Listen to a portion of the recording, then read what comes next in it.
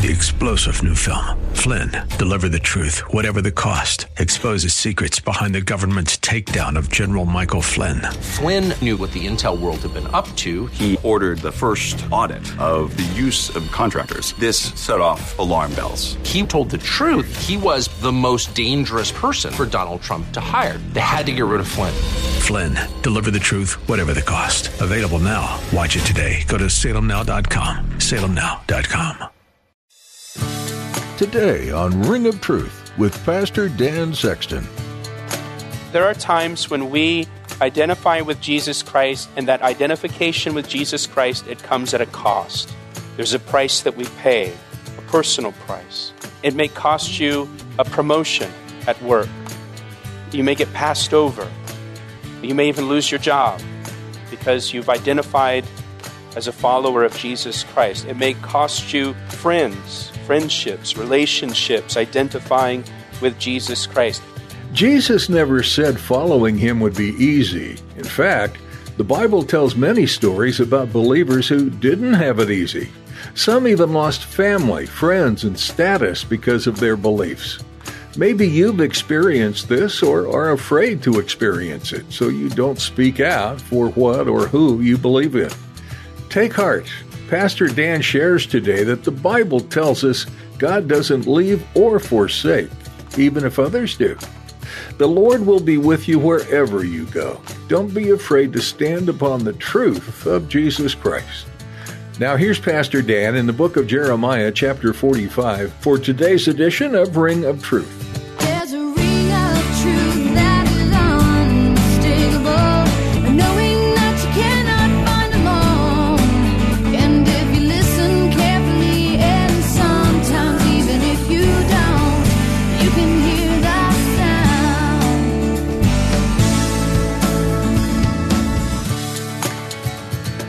Just to give you some background on Baruch that we've seen in the scriptures in the book of Jeremiah. Baruch came from a very affluent family in Jerusalem. He was from a well-connected family politically, of an influential family politically. If you're a note taker, back in chapter 32, verse 12, we're told that he was the grandson of the governor of Jerusalem during Josiah's reign. That's a pretty big deal. He was the grandson of the governor of Jerusalem. In chapter 51, verse 59, we see that his brother was an advisor to King Zedekiah. So Baruch had family connections. He was from a well-connected family, an influential family politically in Judah. And because of that, Baruch could have had a high-profile position within the government. An appointed position. He could have had a place of honor. He could have had a place of privilege serving the king. But Baruch chose to serve the Lord. He chose to identify with God. And because Baruch chose to serve the Lord, his choice came at a very high cost for him. Because you remember, Jeremiah was not popular with the politicians. He was not popular with the king or the governors. They put him in prison for his preaching. And Baruch, at some point in his life, he made a decision to identify with God. He made a decision to serve the Lord, and it was a decision that effectively killed any future opportunities he would have. It was a decision that killed his career. It was a decision that severed all of his family connections. There are times when we identify with Jesus Christ, and that identification with Jesus Christ, it comes at a cost. There's a price that we pay, a personal price. It may cost you a promotion at work. You may get passed over. You may even lose your job because you've identified as a follower of Jesus Christ. It may cost you friendships, relationships, identifying with Jesus Christ. Someone may target you because you identify with Jesus Christ. We've seen in recent years where business owners have been targeted because of their faith in Jesus Christ and because they believe the Bible, and people have gone after them and sued them and tried to just drive them out of business because they despise what they believe and what they stand for. That might happen. That's just the time that we live in. You might get labeled as a bigot or a hater because of your identification with Jesus Christ and your belief in the Bible and what it teaches. I mean, that's just the reality of the world that we live in today. And Jesus said, count the cost, right? He said, count the cost of being his disciple, because many times when we choose to identify with Jesus Christ, or we choose to speak out for what we believe, it comes at a cost. And I think of the Apostle Paul in the New Testament, who before his conversion to Christ, he was this prominent Pharisee. He had a position of honor within Judaism. Some believe he was in line to become the high priest. He had recognition, and he lost all of it when he began to follow Christ. It cost him a lot to follow Christ. In fact, in Philippians chapter 3, verse 8, Paul said that he suffered the loss of all things for the sake of Jesus Christ. It cost Paul everything. Everything he gained, everything he achieved, everything he worked for, his reputation, his position, his status, some believe his family, his friends, everything. He lost it all. But then he says, but he gained Christ. Right? And remember, Paul says everything else is worthless. It's dung when compared with the infinite value of knowing Jesus Christ, my Lord. But there was a cost there. In Galatians chapter 6, verse 14, Paul said, the world has been crucified to me, and I to the world. In other words, the world is dead to me, Paul said, but also the world now counts me as dead because I follow Christ. The world has written me off, Paul says, because I've identified my life with Christ. There's a cost. Or I think of John the Baptist in the New Testament. John the Baptist was born into the family of a priest. His father, Zacharias, and his mother, Elizabeth, they both came from priest family. His father was a priest.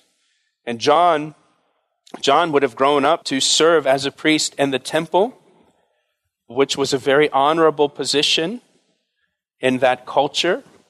That life would have provided him a comfortable life as a priest, life full of recognition as a priest. But God called John to something greater, and when John answered God's call, he closed the door to ever becoming a priest and serving in the temple. That door was closed forever because John answered God's call. It came at a cost for John. For Baruch here, when he made the choice to identify with God and serve God, he essentially threw away his future career in the king's palace and that life of affluence and power and honor and recognition and all of that. He signed all of that away when he identified with God. And in verse 3, Baruch laments what he has lost because he chose to identify with God. Again, look at verse 3. He says, woe is me now, for the Lord has added grief to my sorrow. I fainted in my sighing, and I find no rest.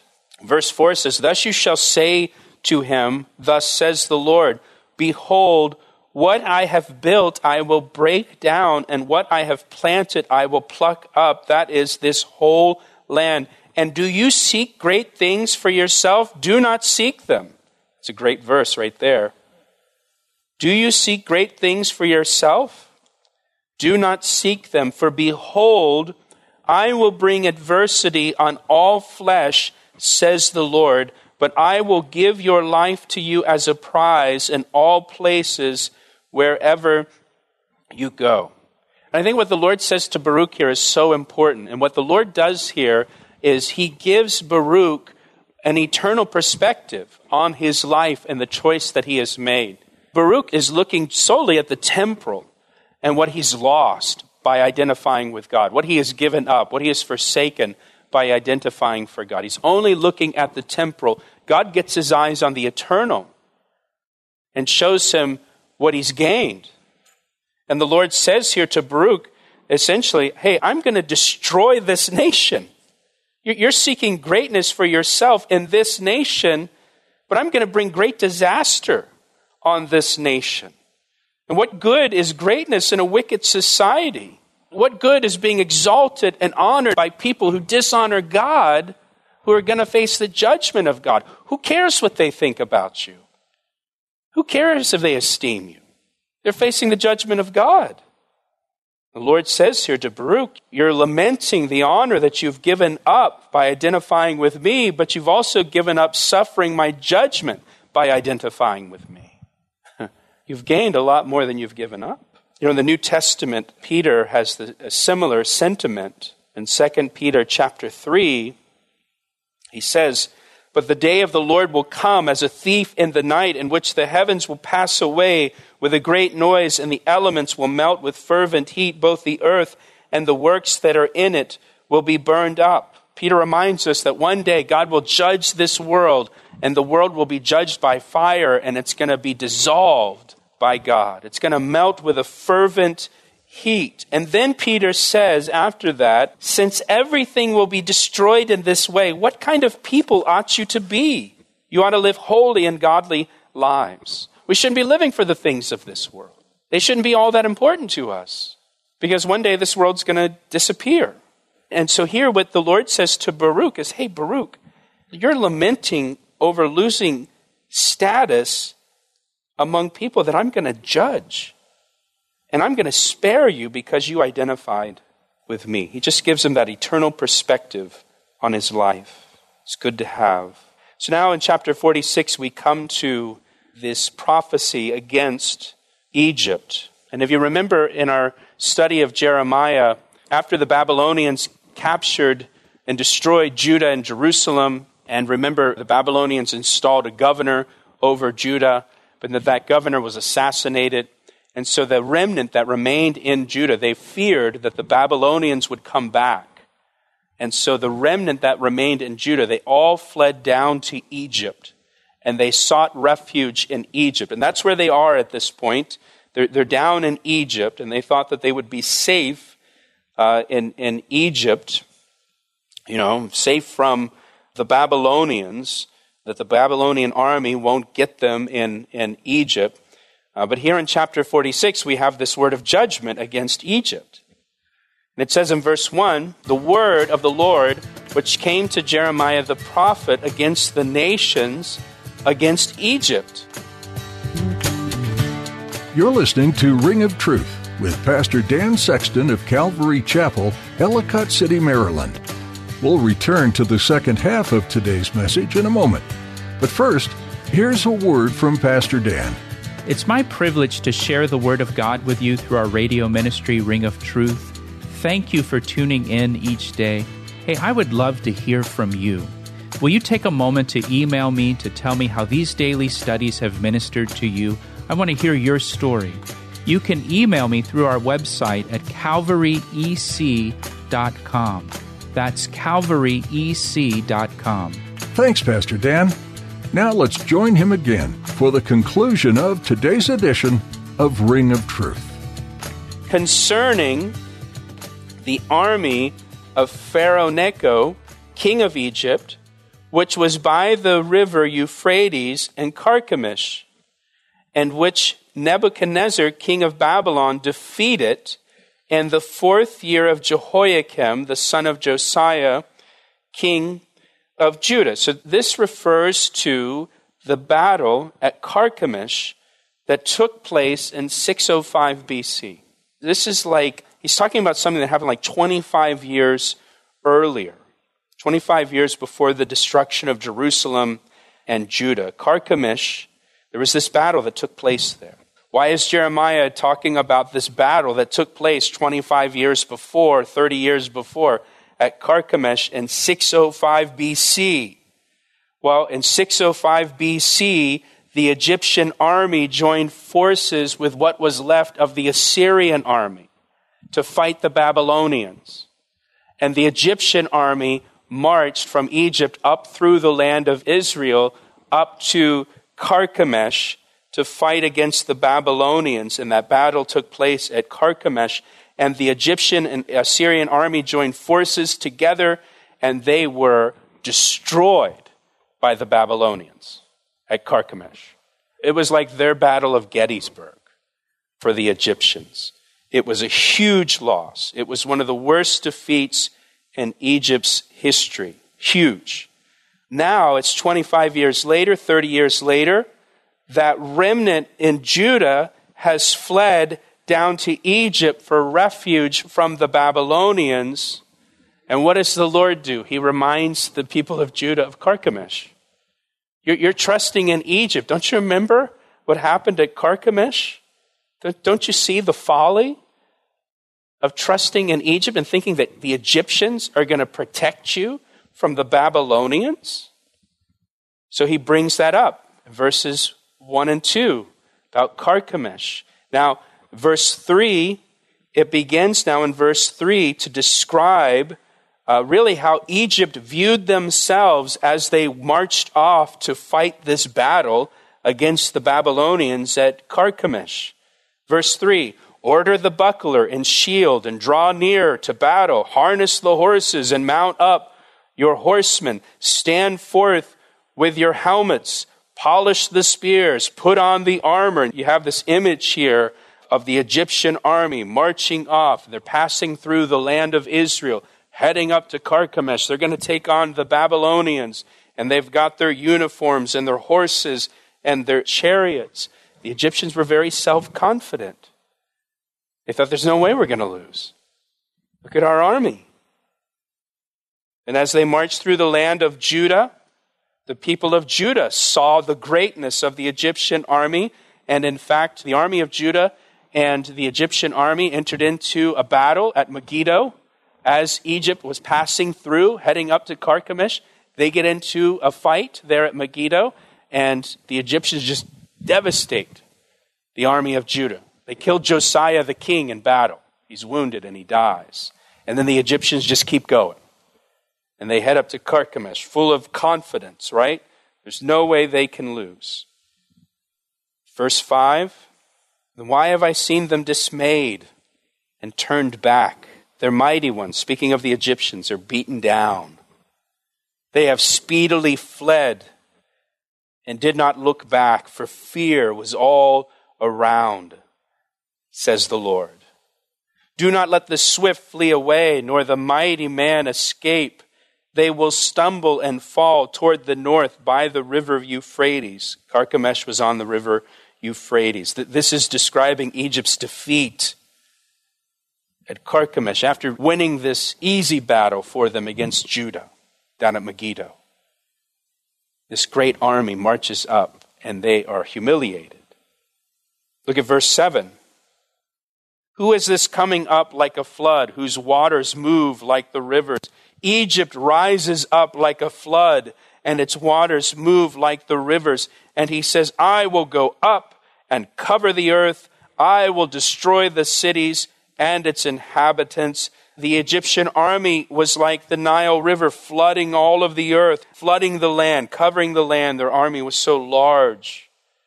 Verse 8, Egypt boasted that it will cover all the earth like a flood, destroying the cities and their people. Again, Egypt was confident, self-confident, overly confident.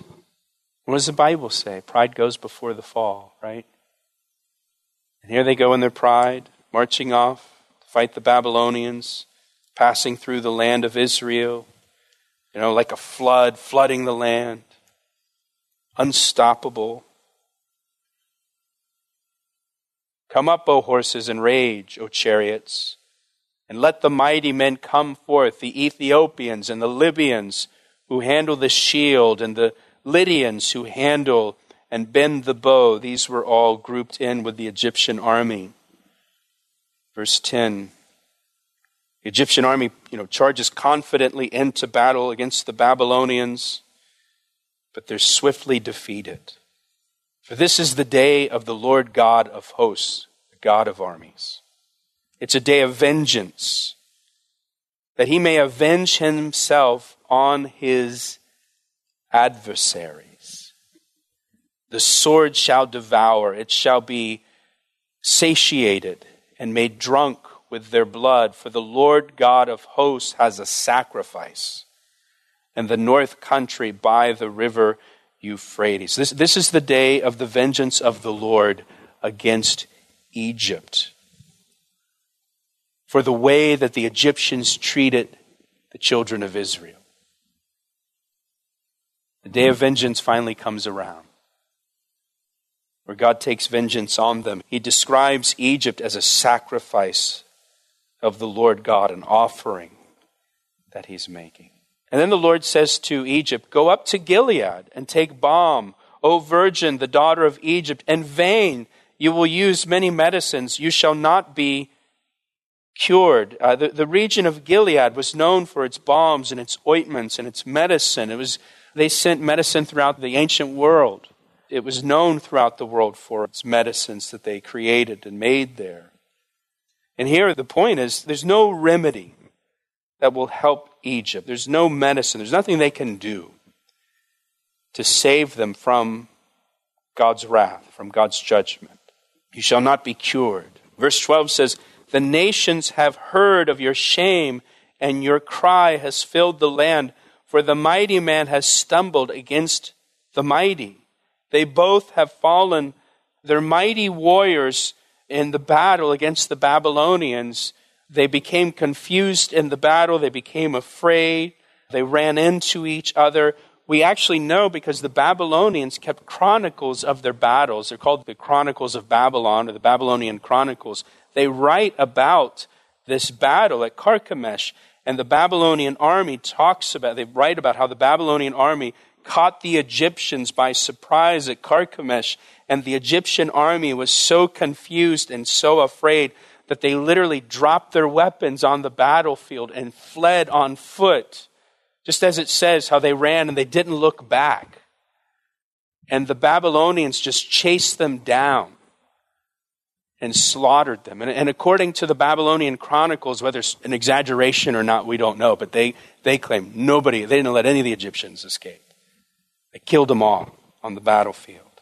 Verse 13 says, "The word that the Lord spoke to Jeremiah the prophet, how Nebuchadnezzar, king of Babylon, would come and strike the land of Egypt." So now this is looking ahead into the future. The first 12 verses are looking back to this battle at Carchemish that happened some 25 or 30 years before this. Now the Lord says Nebuchadnezzar is going to come into the land of Egypt, and he's going to strike the land of Egypt.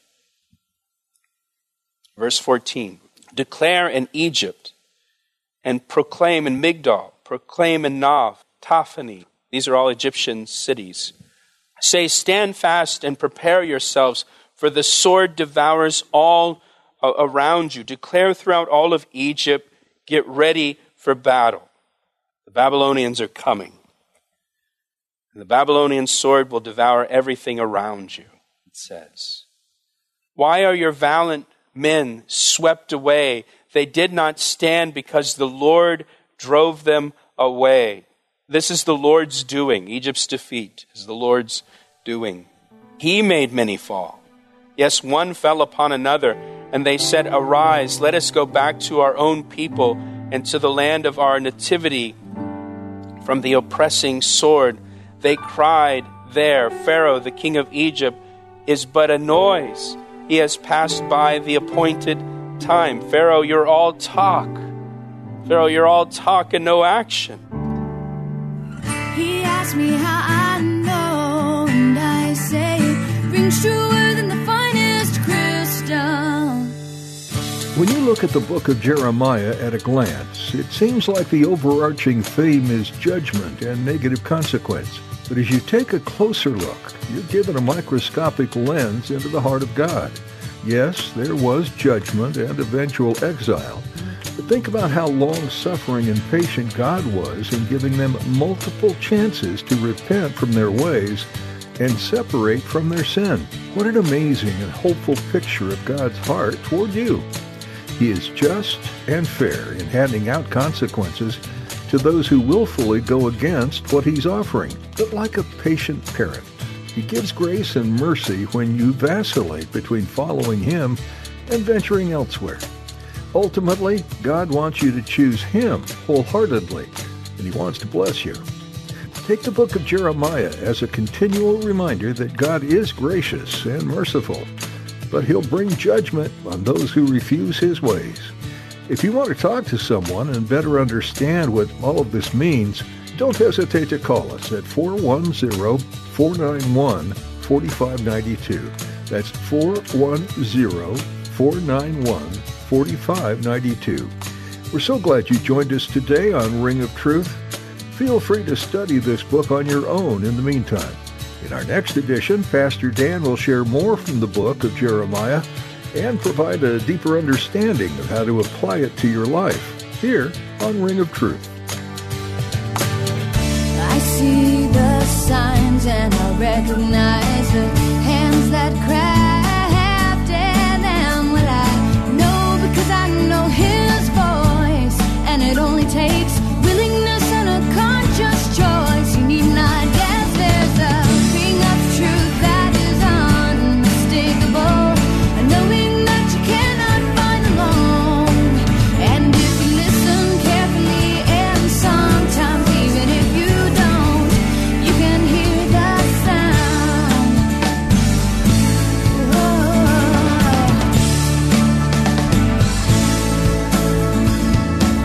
He asked me how I know, and I say it rings true.